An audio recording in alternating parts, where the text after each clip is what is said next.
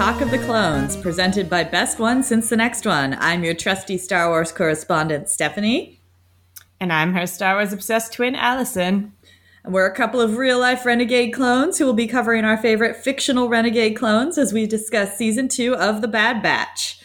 We are here to not talk about... We skipped a few episodes because we did record for the past... for episodes 5 and 6. They were great episodes, but then these episodes came out. We weren't about to release... We just felt like, let's just jump ahead. These episodes changed the game. And as much as I loved the episodes that preceded this, I really don't feel like talking about them that much after this because, I mean, I feel like this is where it's at. You know what I mean? Yes. And I mean, I just need to say this is not in any way suggesting that I didn't love the episodes 5 and 6 because I really did. Entombed for me. Tribe was so good. Like all of the Wookiee stuff was amazing. Entombed was fantastic with the just like kind of Legend of Zelda, Raiders of the Lost Ark vibes. It was just spectacular. I loved that episode. But they're pretty self-contained. They're fun ones. Mm-hmm. Tribe was a little less so. I'm hesitating to call Tribe a fun one, but it was self-contained. Yes. Unlike these two episodes, which were incredible, I guess we'll just go in with the titles. These were like the mid-season double episode arc. It was released 2 at a time. Episode 7, The Clone Conspiracy, followed by episode 8, Truth and Consequences. Both fantastic. Could be like seen as, I mean, I think they stand alone as separate episodes, but also like they work just so well together. Incredible. And I can't wait to see where the show goes from here. I don't know. What did you think? Initial thoughts. I don't know if you could hear me as you were just titling, or you just, naming the titles was just a deep, heavy sigh of, that feeling when you are so bowled over by something. And it just kind of hits you, like the magnitude of like how far we've come with the clones as a vital part of Star Wars. That's where I stand with these two episodes. Like, yeah, that's my hot take. I just feel so blessed to have become obsessed with the clones in time to enjoy this incredible clone renaissance. It felt like watching some of the best episodes, political episodes of the Clone Wars. But I mean, honestly, because it's so fresh in mind, it felt like watching Andor. It was so good. So much within the Senate. And I just kept on thinking of Andor. And outside the Senate, all the intrigue and everything. It was very complex, pertinent themes. It was so good. All right, I guess let's just get into it. Like, these were absolute incredible episodes, really showing off where the talent behind the Bad Batch is. Like, this is why this is one of my favorite Star Wars shows. This episode starred Dee Bradley Baker as a lot of clones, because there's a lot of clones in it, not just the ones we've been seeing. So Senator Chuchi from the Clone Wars is back. Mm-hmm. Yep, she's back. Voiced by Jennifer Hale. I didn't know that. She probably was the voice for her in the last one. Yeah, because I know she's done a few things for Clone Wars in the past. Stephen Stanton as Masamita, our blue boy. Yeah, he's not a real blue boy because we don't like him. Yeah, he's not a chiss. So just a side note, and we're not going to get into it. Usually when Stephanie and I refer to our blue boy, we're talking about Thrawn, and that's a whole nother subject we're not going to get into. So I bristled a little bit at you calling him our blue boy because he is not. Sorry. I know he's not. He's just blue, and I guess technically a boy. He's not a boy. Let's get off the subject. He doesn't earn that. All right. The moniker is not his. No, he cannot be called a boy. He's not my boy. We do not support Masamita in this house. Okay, so we're going past this. We do. In our prequel love, we do. In a separate sense. We're not going to get into it. Okay, no, we're not. We don't support Masamita in this house. No, but we like his appearance because it makes us think of episode 1 and episode 2. So you're right. You're right. That's all I'm going to say. You get excited when he comes on screen. You're right. Okay. Let's focus. This episode opens It's getting completely derailed by messaging. Yeah. So we open on Coruscant and I'm immediately screaming. Like, we saw a flash of, I think, did we see Coruscant in the trailers? We only saw a flash of the Senate in the trailers, didn't we? In the trailer for season 2? Well, we saw the part where Cody is speaking in front of the memorial, and if you've got you know that's on Coruscant. That takes place on Coruscant. Okay, so we have been to Coruscant before this season, but it wasn't like establishing shots. We are on Coruscant. But this opened with a big ol' establishing shot of Coruscant, and my Coruscant-loving heart was just like, yes, just like it was every time we got a nice Coruscant establishing shot on Andor, or anytime we get a Coruscant bit. When we had that bit that looked like Coruscant in the trailer for Mando coming up, I was like, Coruscant! I hope that's Coruscant. I hope so. Better be. All right. So we got Coruscant, where we've got a bunch of clones at their little clone bar hanging out. I think this is the same clone bar we've seen before from like the Fives arc. Mm-hmm. Speaking of another brilliant like clone arc full of intrigue. And yeah, we've got 2 clones having a conversation. Slip and Cade, and they're having a conversation about Admiral Rampart's lies regarding the destruction of Kamino and their guilt about having participated in it, which is just so cool to see that brought back, because I mean, we didn't know, like, we know that Rampart is like covering up the idea, the possibility that the Bad Batch is still alive. But I wasn't expecting like follow up on the whole Kamino thing. I mean, I was just like, yeah, that's what the Empire does. They wipe things out and they get away with it. But this was exciting and unexpected. I don't know. What do you think? I completely agree. And can I just say that it really highlighted for me just the absurdity that continues to come up with the Empire's ridiculous excuses for what happens to the planets and people they destroy. You know, oh, it was a storm. And then like when Jeddah is destroyed, oh, it was a mining accident. A mining accident, yeah. A storm on Kamino. A planet that is literally designed for an atmosphere of constant storms. Yeah, and then when Jeddah, it's like a mining accident and it destroys like the entire half of a planet. And you're like, okay, sure. Yeah, I know. They really don't try. Their messaging does not try at all. Well, they know they don't have to. Yeah, that's the thing. And that's the scary part. That's what this is all about. But like, all right, so they're getting pissed off. They're feeling guilty. Yeah, so basically this other, not Slip, but Cade is telling, he's like, all right, well, I've had enough of all of this. I sent a message to Rampart telling him that he needs to tell the truth or else I'm going to testify in the Imperial Senate about what happened, which is bold move. And I'm also wondering, like, did he just slide into his DMs? Like, yeah, like what was your message? And what exactly, again, I'm not in his position, but to me, I would just skip that step and go straight to the Senate. Like, you're risking your life already.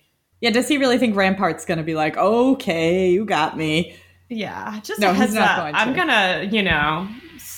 I'm going to talk about this. So yeah. I guess daring you to kill me. I know. Well, I mean, and then what happens is they go outside the bar and Cade asks Slip for help and then is immediately shot dead by a sniper. A mysterious masked sniper who immediately tries to kill Slip as well. Slip gets away. He slips away. And then we cut to our beloved Senate chamber. I was fascinated to see it because this is the Imperial Senate now. Mm-hmm. I think this is our first look at the Imperial Senate like so close after the founding of the Empire, because we have to remember that the Empire has been in existence for like a year or so. We saw it in Andor, and one of the notable things about Andor was that the Senate was kind of sad looking, like very little attendance of senators, like empty pods everywhere, very limited participation. You could tell a lot of people had sort of given up on like keeping up the illusion of it all. That was like something people noticed, obviously. Andor takes place sometime after this. This Senate is poppin'. every pod seems pretty full. It's like they're just like, okay, well, we're just continuing as normal. And I thought it was interesting that they mentioned kind of the sort of unusual absence of Palpatine, suggesting that, you know, he maybe at the very beginning of his role as emperor was more hands-on in the Senate the way that he was when he was chancellor. And so do you think that they suggested it as unusual? Because I got from that moment that they were referring to it as like he's never around anymore. Like, you think that maybe after his announcement, he just stopped showing up. Which completely stopped showing up. Yeah, I mean, that's possible too. I think that adds a little more impact to what happens at the end of this arc. Yeah, I mean, it could be a really abrupt absence, or it could have been like, you know, somewhat more gradual. But either way, considering how recently this is, like maybe a little over a year out from the events of Revenge of the Sith, you know, he has made the choice to no longer appear in the Senate. I definitely interpret it. Well, let's get to that part. We've got the senators arguing about the upcoming Imperial Defense Recruitment Bill vote. This is a bill that's been introduced by Rampart. I guess as a member of the military, he can do that because they're like, you know, military dictatorship now. It's a bill that is essentially putting the final nail in the coffin of the clones. It's a bill that would end the clone program completely, officially, and put in funds for recruitment and everything needed for a full refocusing on recruited troops and Imperial stormtroopers. And that makes sense coming from him and happening at this stage in the game because, you know, the first season is all about his role as the head of the project to kind of test that program and see how viable it is. And that's what you see from the very beginning of season 1 to the end of season 1 when he decides that it is viable and then destroys Kamino, you know, and, you know, destroys the Kaminoan program. And now he's kind of basically trying to put it into the official laws of the Empire with this bill. And we also get a surprise appearance from Senator Tynra Palmlo, who is the senator from Rogue One, the one who's like, if the Empire has this kind of power, what chance do we have? Yeah, and I was not the kind of person who knows her by name, but I immediately recognized her immediately. And she sounded exactly the same. I'm not sure if it's the same actress, but she was animated exactly the same. I was like, there she is. Yeah, I always loved her in Rogue One. So yeah, I mean, we don't know much about her, but she is an interesting character and plays a pivotal like dialogue role in that extremely pivotal scene in Rogue One. Yeah, she makes an impression. Yeah, great to see more of her. And yeah, she's saying that there's more pressing matter. We don't need a new military, but the senators who are in favor of the bill are talking about how they need to quell insurgencies in the mid-rim and outer rim. So we already have rebel activity happening. You know, we've seen that a little bit, but that's interesting to see. And it's interesting to see it, you know, referred to as insurgencies. And then Bail Organa, our boy, shows up. He's there and he says that they already have a Grand Army of the Republic. And he notes pointedly that they have no idea where Emperor Palpatine stands on the defense recruitment bill since he is absent from Senate proceedings. And we have a very similar shot to the one that we got in Andor, where it sort of goes and looks and you see that there is no emperor in the chancellor's like central pod.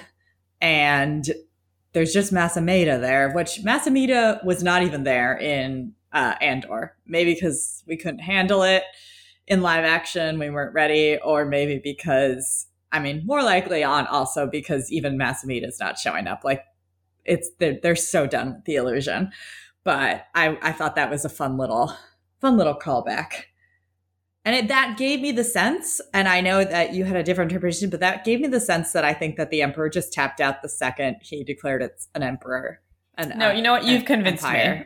I'm on your side of that. Plus, he's so creepy looking, you know? Yeah, that's the thing I thought about, because I remember some of the like other media, like comics and novels that come out sort of expand on this, that he kind of retreats from public view after what happened that made him look so terrifying in Revenge of the Sith.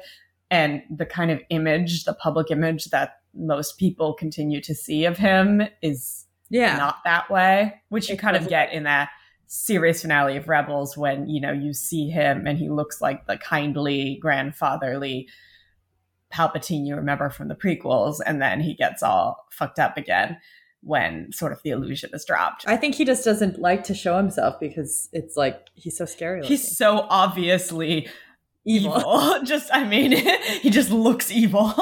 Yeah. So basically Rio Chuchi shows up and she is Miss I am here to fight on behalf of the clones. And she pipes in and is saying like, okay, so if we shut down the clones, what happens to them? They are human beings. And they're going to need some sort of plan. You can't just say, on your own, like for these soldiers who are literally created for the purpose of war and nothing else. So are we going to have any protections in place, any social security for them, anything to help them adjust to a post-war life? And they're all like, yeah, Rampart's like, oh, clones, human? What? No. And she's like, okay, well, and so he's like, all right, well, we'll do something for them. And she's like, well, do you even know what they want, what they need? They're not represented in the Senate, which is like, oh my God, yeah, they really don't think they're human at all. They don't have any representation in the Senate. Like you could say Camino previously could have spoke for them technically, but Camino considered clones to be property and then consider them to be humans. So no. Yeah. And I mean, like, reflecting real world conversations in terms of like, you know, how we support people who have served in wars for us, even if you do settle on the basic, you know, fact that they're human beings, that's still sometimes not enough to, you know, take care of them. Yeah. You know, yep. As human beings. I know. So this felt like a very real episode in a lot of ways. So then Rampart's like, okay, I'll work with you. He's like concedes that he knows that it's going to be too much trouble if he doesn't. So he concedes to work with Rio Chuchi, quote unquote, work with her to come up with a plan for the clones. And then after the Senate hearing, Masamita has a little conversation with Rampart where he's like, yeah, you better not mess this up or else you're going to be in trouble with Palps. So make sure everything's under control. And this is a classic episode, a classic example that you see in Star Wars again and again. Like I was thinking about Krennic a lot in Rogue One, where the underlings who are basically tasked with overseeing these big grand plans that the Empire has in place are then the ones to take the fall as at the earliest possible convenience when even the slightest thing goes wrong, you know. And yeah. I love Krennic and I hate Rampart, yeah. But their whole situation, very, very similar. Senator Chuchi goes to the clone bar to ask clones in person what they want to do, what they need. And they're all just utterly taken aback by the possibility of not being soldiers anymore, to the point that they're being kind of hostile with her. They're like, we don't want pensions. We don't want to like live civilian lives. We want to be out there fighting. And they're like, we want to fight insurgents. We want to do what the stormtroopers are doing right now. It's like just so sad because you're like, oh my God, these guys have literally and we've seen this the entirety of the Bad Batch. They literally have no other idea of how to be. And when she's like, well, what happens when you're too old to fight? And that one clone's like, well, that consideration was never part of our training. It's like, oh my God, you like, that's not part of your training? Like, holy shit, this is so everything sad. About how you conceive of yourself, like your entire selfhood is based off of your training. It's so sad. Mm-hmm. It's like, and then she talks some sense into them, and I guess they start, we don't see it, but it seems like they're like, okay, they're very sad about it, but they talk to her about things they need. I'm assuming they're like, well, I guess we'll need money. Like these poor things, they don't even know. We saw it with the Bad Batch already. They don't like, they've never had to like have jobs. I know. They've never had to like much like have money. They've never had to $20 can buy many peanuts. Explain how. Yeah, money can be exchanged for goods and services. It's like that, but it's like sad because, I mean, the other thing that I think is sad about it is I don't think that it's that one conversation that she chooses to have with them that fully is what converts them, because they've been having this conversation among themselves for a long time before she shows up at this bar. But they don't want to come to any kind of conclusion, because if they come to any kind of conclusion and then make their needs known, that's them admitting publicly, both to themselves and to, the galaxy at large, that their usefulness is over, that they're basically dead in terms of what they were created for. Yeah, it's like how to find it's this whole series is honestly about how to find like your reason for existing when your only reason for existing has ever been war. It's like, oh my God, this is heavy stuff. Mm-hmm. All right. So Chi-Chi's like, all right, thanks for talking to us. And then after everyone leaves, Slip pulls Chi-Chi aside, is like, okay, so do you really want to help the clones? And she's like, yeah. And he's like, all right, well then let me tell you what's really going on. There is a conspiracy happening. The Camino was not really destroyed in a cataclysmic storm. It was destroyed by Rampart's Star Destroyer with us on it. We were there. We witnessed it. We participated in it. And he's covering it up. And apparently we didn't even know this, but like that attack on Camino wasn't just that one city. And, Tapoca City looked pretty abandoned, but like I guess there were attacks all over and they basically just wiped out the entire Kaminoan population. Pretty standard for them. We saw them do that with Geonosis, yeah, and they just seem to do that. They like to do that, and like they like to it's quite literally overkill. They just kind of like to destroy entire civilizations when there's anything inconvenient about their existence.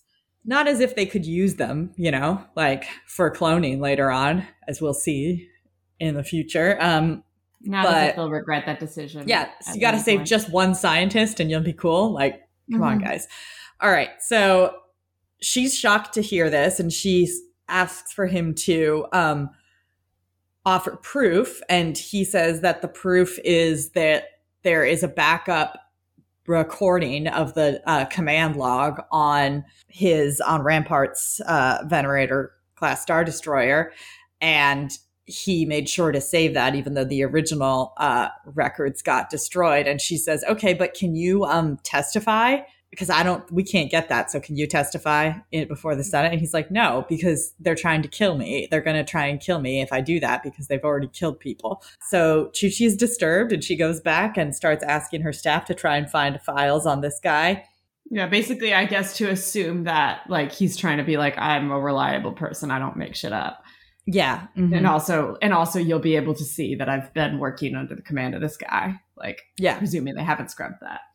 And we see Slip later on going into an alley on Coruscant. We get lots of like nice sneaking around in urban settings, shots and stuff. Once again, major Andor vibes. And he is contacting a mysterious individual over comlink, asking for help to escape off-world. So he's like, I'm getting out of here. Yeah, and then we've got Chi-Chi confronting Admiral Rampart with her request for a full pension plan for the clones. And Rampart's like, okay, well, that's going to cost a lot. And she's like, well, I'm going to withhold my support for the bill if you don't look at this proposal. She's playing hardball. And then Chi-Chi looks a little troubled, and she asks Rampart for a little more detail about Camino and what happened there. And yeah, I was wondering what her ploy there was. Was she genuinely thinking she might get a real kind of sense from him?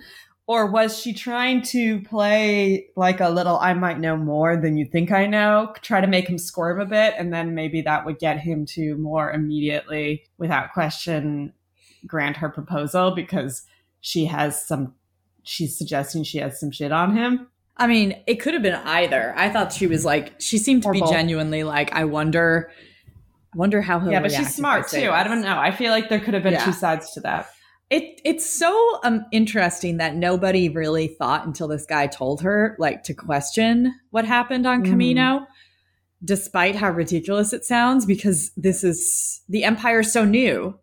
Yeah, and it also suggests to me something that you've seen in previous episodes of the Clone Wars, that the concept of Kamino as a part of the war just was extremely detached from like the general sense of the galaxy, you know, like exactly what they did, exactly how the clones were created. Like it was very mysterious from the beginning, and they just kind of accepted it and then just kind of continued to give them money and let them operate and do their thing, and never really knew what was going on there. So when they're told this, I mean, how many actual people outside of like, you know, the Jedi who were helping to train the clones and maybe a few representatives had even been to Kamino? Like maybe the idea of a superstorm was plausible to them because nobody had ever gone there and realized that the entire civilization was already built to withstand superstorms. So that doesn't make any sense. People were just like, oh, well, I know this planet is very stormy, covered in water. Makes sense.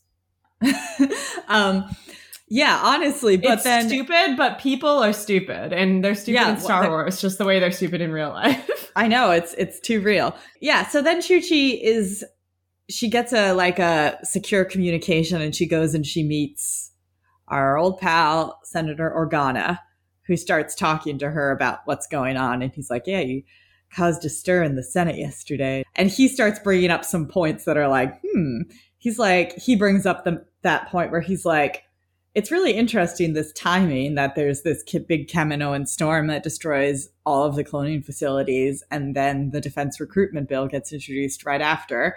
And he's also like, Tapoka City was designed to weather superstorms and was fully submersible. So just kind of odd. And you're like, thank you, Bail, for saying it. Because come on. Weird. Just a bit weird. And then Chuchi tells him what she heard from the clone. And he's like, okay, well, where's that clone? And she's like, I don't know, but we're looking for him. And he's like, okay, but look out, because I'm sure you're not the only ones looking for him. Meanwhile, he's not, because Rampart talks to this creepy assassin guy to say, you know, kill off this Slip guy, and Chuchi too, if she keeps being trouble, and make sure it doesn't come back to me. So then Slip is off. He's trying to meet someone. Chuchi cuts him off and is like, hey, I need your help in exposing what's going on. And he's like, she's with her guards, but he's like, no, bad. And then boom, someone kills Slip. So he was right. And starts shooting at Chuchi too. One of her guards is killed. Her other guard leads her into this creepy like boiler room. Reminded me of that defunct factory in Andor. Yeah, I was Andor vibes. Yeah, so cool. And this very is cool. Also so cool, the way it's all shrouded in like steam. Yeah, and it's like you don't see anything, but there's the blaster bolts. Her guard already got shot once, then he gets killed, and Chuchi is fleeing alone in the factory now. The assassin's chasing her, and then she runs into Captain Rex, who was the person who poor Slip was going to meet. Continuing what we saw of him, he's helping rogue clones out.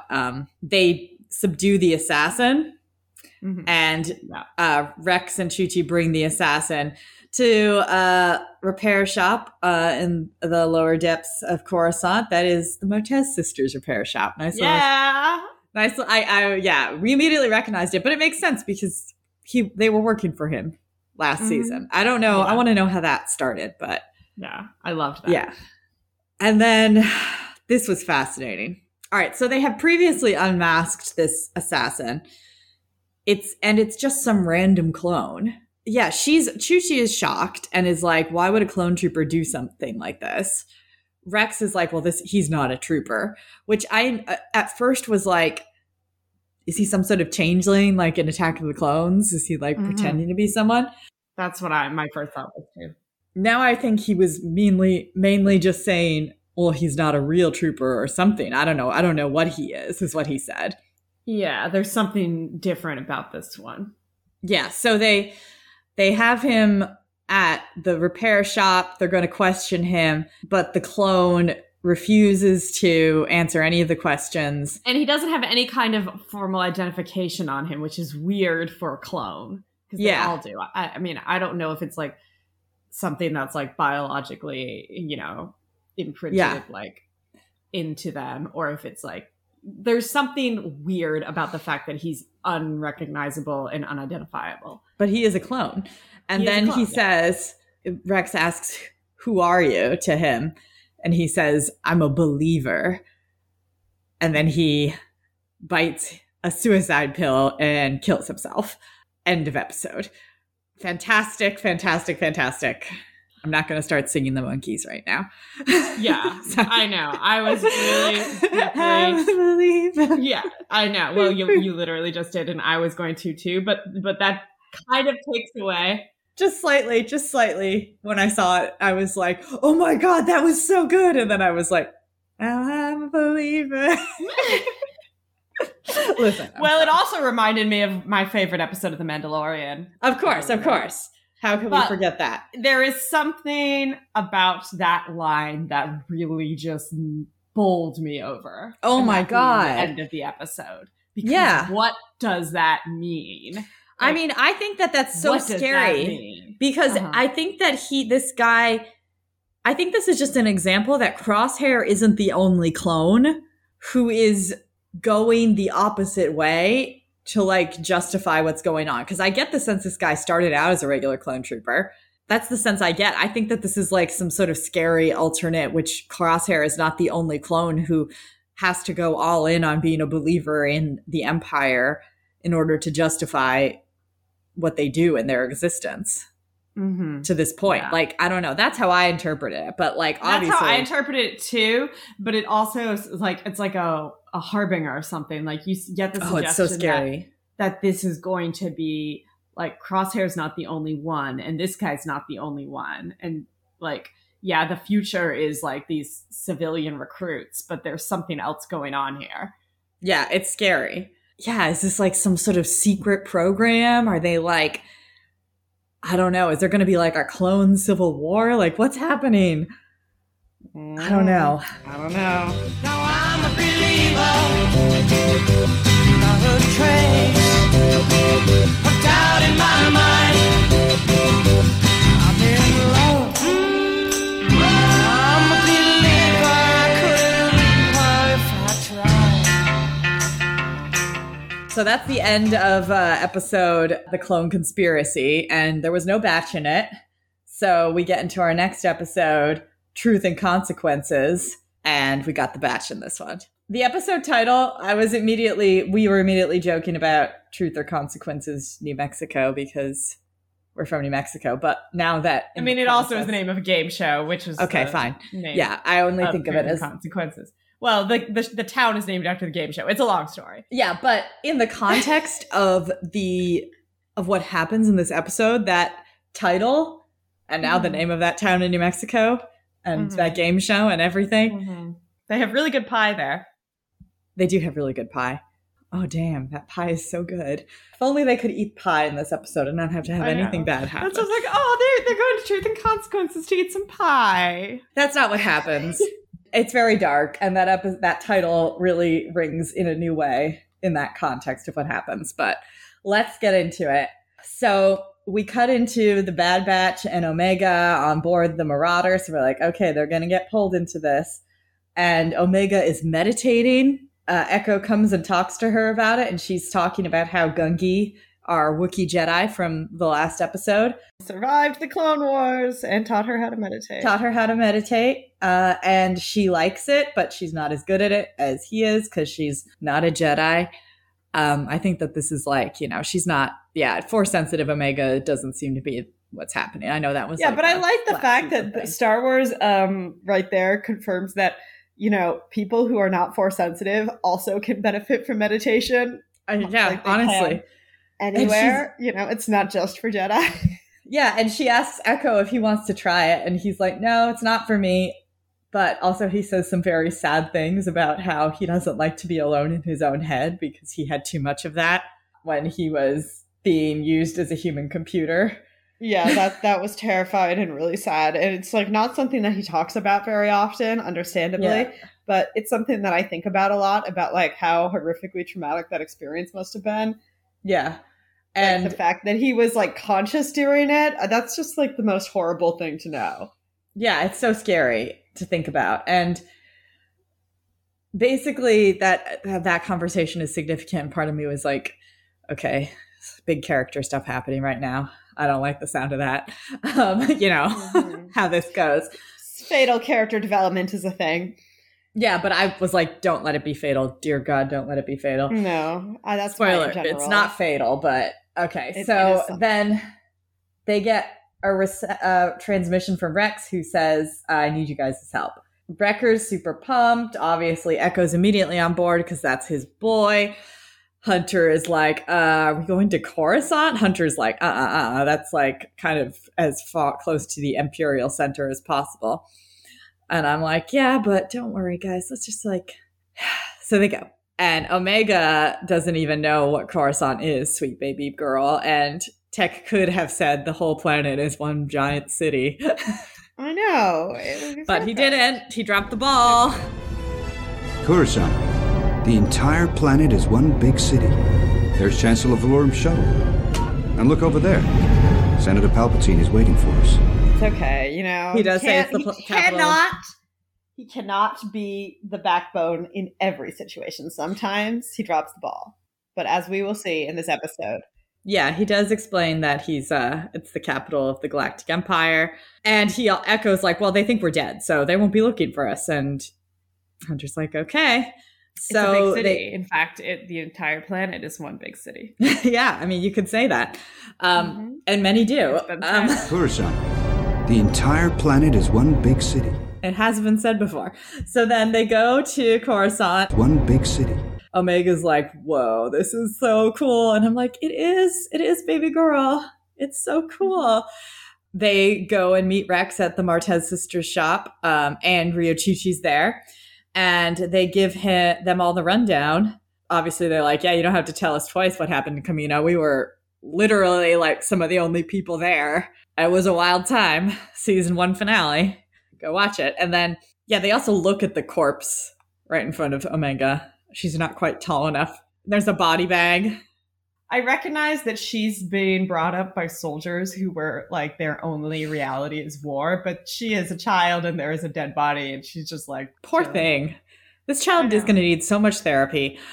It's like she needed therapy before she got adopted by them and she's doing better, but she's still going to need a level of therapy from her ongoing experience. My only consolation is that she wasn't tall enough to like look in the little viewing window in the body bag, which was kind of very creepy.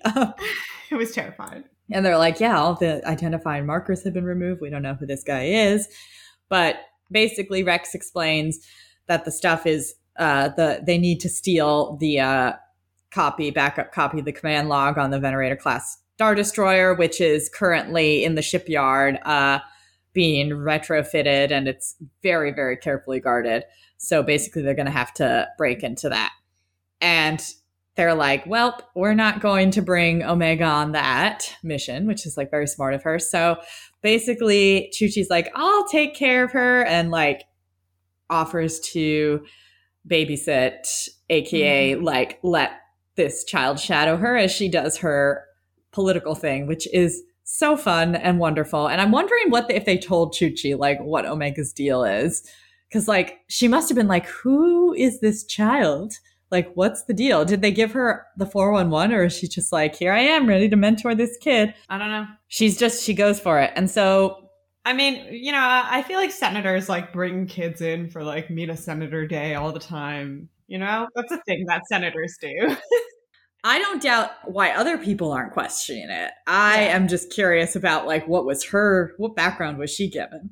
I mean, like, honestly, she doesn't know anything about like a friend's cousin or something. Yeah. I mean, she also doesn't know much about the clones, so they probably wouldn't have to say much except for being like, she is a divergent clone like we are. Don't worry about it. And she's like, okay, like, come on. Like, I think that she'd probably be like, look, I don't know much about this whole thing. Sure, why not? She's not questioning it. Sure, why not? Yeah. She's never seen these guys before either. Plus, literally nobody except for the Kaminoans know that she exists and why she's so special. And most of them are dead now. So honestly, Omega's in a pretty good place in terms of like being able to be anonymous. So Chuchi takes Omega all over the Senate, shows her what it's all about, and talks to various people. Chi-Chi goes and finds the one remaining senator from Kamino, who we had seen in the Clone Wars from like various arcs having to do with Kamino. Yeah, and they meet with her and they're like, can you talk to us about what happened? And she at first is so dismissive. She's like, listen, I don't know. My people are gone and I'm just trying to like stay out of it. But feels like a bit of a kind of a callous sort of statement, but at the same time, I thought it was really realistic because it felt like a very real reaction to being like deeply traumatized and like alienated by what happened to your entire species and civilization because of its involvement with this, with this government that you're now also no longer a part of. And she's just like, instead of trying to solve the problem she's just like completely. Yeah. And I forgot actually to mention that before they go talk to her, it's because they meet with Bail Organa again. And he says they should talk to her, Halle Bortoni, because she had previously served on the Defense Finance Committee before being forcibly removed from the office. And that was interesting timing. And yeah, he's like, follow the money. And so once again, super real political stuff going on here. So that's why they go ask her about it. Cause they're like, what happened to, why did you get removed from the finance committee? And she reveals that Rampart diverted the money for the funds that were supposed to go to the cloning facilities had been slowly siphoned off since the last year, suggesting that they had been planning something. They basically ask her to testify that fact, and she's like, no, I don't want to. But then Omega is like, no, that's not okay. It's not right that they destroyed all of Kamino. You need to say something, and it kind of moves her. Yeah, basically she says that she actually has her own suspicions that it was, Bertoni says she suspects it was a planned attack. Right. So she agrees to testify. And meanwhile, the boys heist. They heist. They get the thing. Oh my God. Can we just take a second? I know we're not going to get too into it because we want to, keep it short and sweet. But Tech, again, I am biased. He's my fave, but he is the backbone of this household. Backbone of this household. Every single important step of this plan is him. It's all Tech. It might as well be the Tech show. The others have their role to play, but Tech. Yeah, he really once again saves the day in this one. And also, yeah, because they're like, it's a whole thing where they have to, the only way they can get the files is by doing like a power reset on the bridge, but that would alert a security breach. And so, of course, all these people start attacking them, and it's on Coruscant. So like they've got the full breadth of the clone army at its availability. So also during this whole heist, Rex is there too, which is fantastic. Love seeing Rex involved in it. Love seeing Rex working with Echo. Getting to see their bond again is so wonderful. Yeah, makes me want to cry. And I just loved the fact that we had the Batch back in action. I mean, not that I don't love all of these other things going on, but also the episodes where our boys have been doing stuff recently. There have been like a lot of other players involved, and it's been a little bit more complicated, or they've been split up for some reason. This was just, they are on a mission.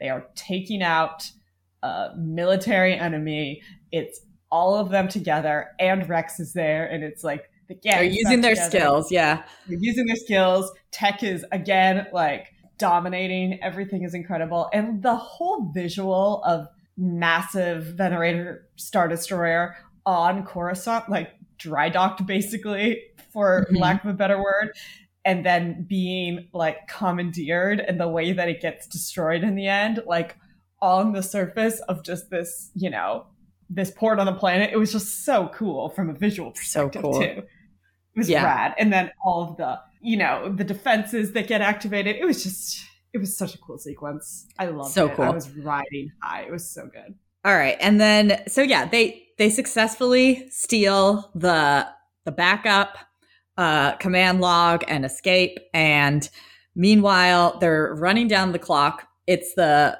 final vote on the Imperial Defense Recruitment Bill.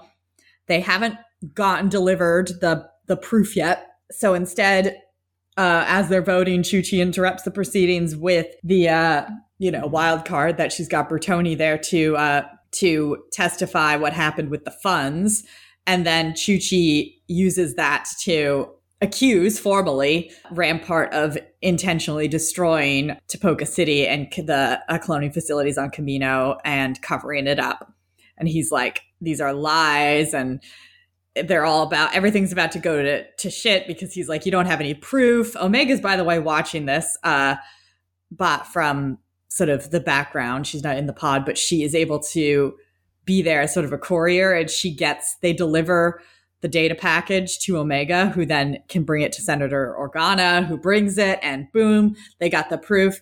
They play the recording in front of everybody, showing very clearly Tipoca City being destroyed by the Imperial Star Destroyer, giant hologram filling the entire Senate Hall.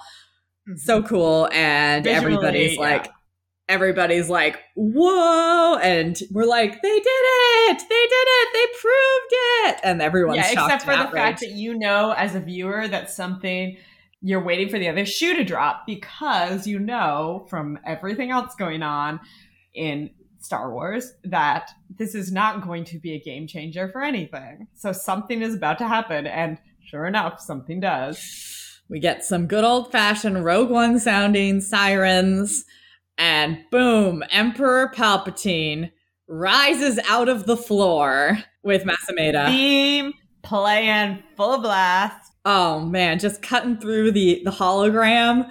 Just being like, my cue is here. It's just full on Emperor. Just like, we got the voice, we got the music. It's so good. He basically is like, thank you so much, Chuchi, for revealing this act of treason on the part of Rampart. This is a tragedy, and your revelations are so valued. He's like, thank you, Senator Chuchi. So the thing that gets me about it is that, obviously the people involved in seeing this aren't going to be able to put this together in their minds, because this is all happening so fast. But it's so obvious to us as a viewer that he's like saying prepared remarks. This is a speech that he's written, that has been written for him, and that he's rehearsed for an event that seems completely unpredictable and spontaneous. But he's there, like, waiting to come out of the wings on cue to give this prepared speech about this thing that has supposedly just been revealed because she just got the files from Miss Heist on time. Yeah, he was ready for this possibility. Very ready. Well, he wasn't just ready. This was it. This was what he wanted. I mean, because it works out perfectly, because you know what? He's like, not only will Rampart be immediately arrested and will face consequences for his actions, and then he's literally being arrested as they speak, but also the clones under his command followed these orders too. Therefore, they are also guilty of this. Suddenly, he's able to say, so that makes it even more pressing that we immediately disband the clone army and pass the defense recruitment bill so that we can have soldiers who won't do things like this. And that will usher in the new era of the Imperial Stormtrooper. He literally gets everything he wants. And not only that, because suddenly he can be like, the clones are dangerous. They did this too. He can suddenly be like, and fuck the clones, by the way. No provisions for them. They told the truth, and literally they got nothing good from it. Only bad from it, because that's an Emperor Palpatine move. And that's the thing, is like, the Empire can be stupid. We talk over and over again about how stupid the Empire can be.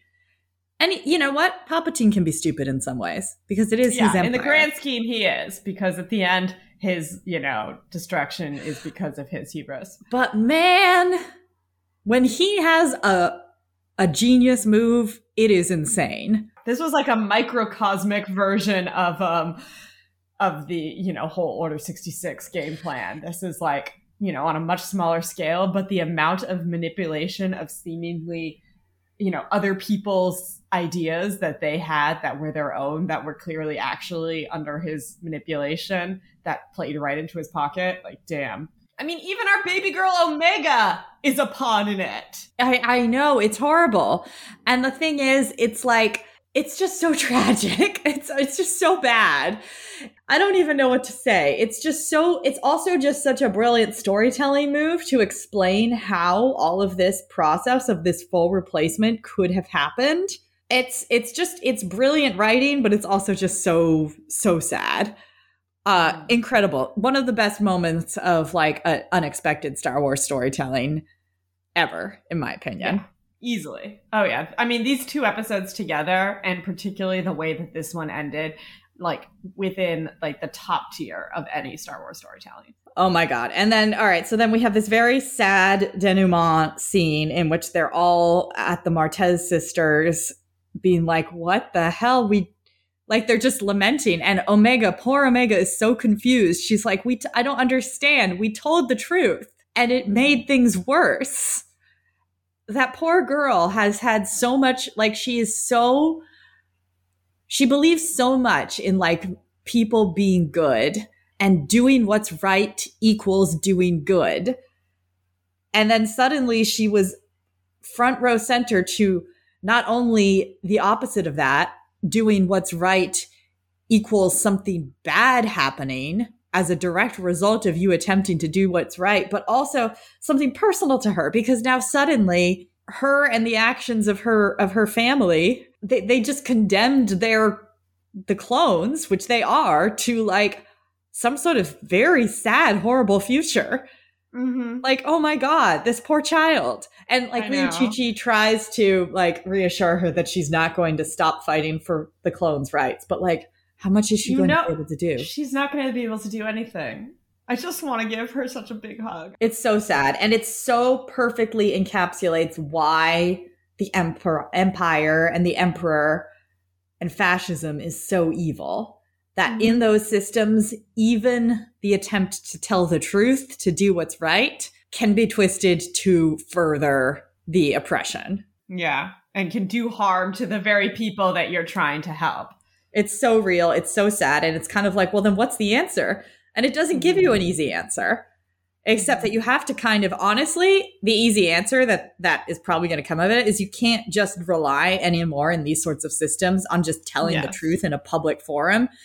That's when you have to start doing revolution, insurgency, rebellion. When we're getting more into Andor stuff that way. Yeah, you know? It's very much like that. It's like there comes a point where you have to start doing it that way. And it's like Mon Mothma coming to that realization in Andor after failing to get anything done in a public forum anymore. And like sort of having to deal with that reality. So yeah, this show's not messing around.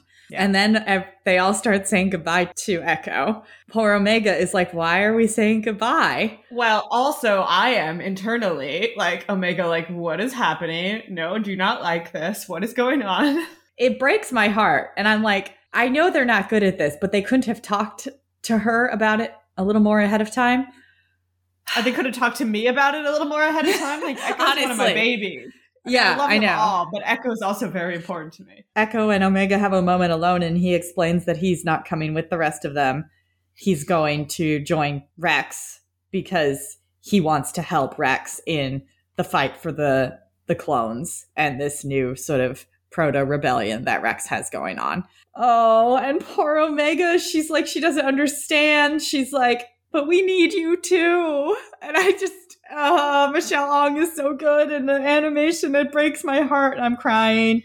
You can't see my face right now, but I am literally like covering it with my hands and like just like fully curling into a ball right now. Like, this is not an exaggeration. That's what I'm doing. Echo's like, I promise I will come back. You won't. This is not goodbye. Fucking better. You better. Truth. But I'm also like, I recognize from like a sense of loving, like deeply loving Echo, that this is something he needs, because he has always been he's always been about a bigger kind of sense of purpose with this. And that you see at the very beginning of this season with him telling Hunter that they need to be doing more. And you can tell that it's really tearing him up inside. And his bond with with Rex is so important. And Mm-hmm. like the way that he's always been so driven by like a higher purpose. And it's always been kind of in the making that he was going to make this decision. And it feels right for him that he's back with Rex and they're doing this together. Yeah, totally. Yeah, it does feel right for him. And we know that this is what he wants to do. Mm-hmm. But it's still so sad. But it's also like, well, what's the Batch going to do? Because in some ways he was kind of their moral conscience. Like he was like being like, he was the one who was constantly on them being like, we need to be doing more. You know, we'll see what happens with them now. They're going to have to make a change though. This is clearly like, this is a galaxy changing course of events. But Omega and Echo have a big hug and she's crying and she goes back on the ship and then she's just in her room hugging her little Lula doll. And then it's the end. And I just throw myself into a black hole. Yeah. So that was those incredible mid-season episodes of The Bad Batch. I think that this is a whole new game now. I think that this show, this season from here on in is going to be like very focused on what's been going on, what the impact of this event, the impact of what the clones, what the Batch learned from this event. And how will that affect what they plan to do with themselves and their lives? Like, I think this reckoning with working for Sid and all this stuff is going to really come to a head. We didn't see Crosshair in this episode, which was like, so we haven't seen him in a while. And it's like, what's going to happen there? Rampart is like out of the picture, I guess. But like, what is going to happen with that? That's surprising because I was telling you at the beginning of this, season that I was thinking that Rampart was going to be kind of a big factor because he knows now that the Batch is still out there and he knows that he can't let anybody else know, but he also knows that Crosshair knows. But now if he's out of the picture, that kind of frees Crosshair up. What if Rampart, I don't know if there's a way he could use that as a, like now he couldn't tell anyone the Bad Batch was alive, but now he's already screwed. So can he use that as a bargaining chip in some way? I don't know. Nothing left to lose. So maybe he can start talking and then that puts Crosshair in an awkward position. So this season's going to get wild. I mean, that was, like I said, some of the best Star Wars storytelling I've seen. Andor reminiscent. And I'm ready for this very political, very like macro version of this show to really take off. You know what I mean? Yeah. Yeah, it's going to be heavy and it's going to be big. Just to explode it outside of, and I love my family of, Omega and her dad so much, but just to explode it because it always was a story about the clones, but to expand it even more so into like this massive story about this injustice committed against them and what happened. Like, the consequences of what happens to the remnants of this. Event and the Clone Wars in general. It's going to be so good. I can't wait. Yeah, this show is where it's at, and I'm so glad that we get to talk about it on this show. Now that this season has really picked up, I think we're going to try and do weekly releases just because we can tell this is going to be big deal stuff. And we just had to jump ahead because we were like, I'm sorry, I can't talk about solving Zelda puzzles anymore. I got to talk about this, There's a time and a place for Zelda puzzles.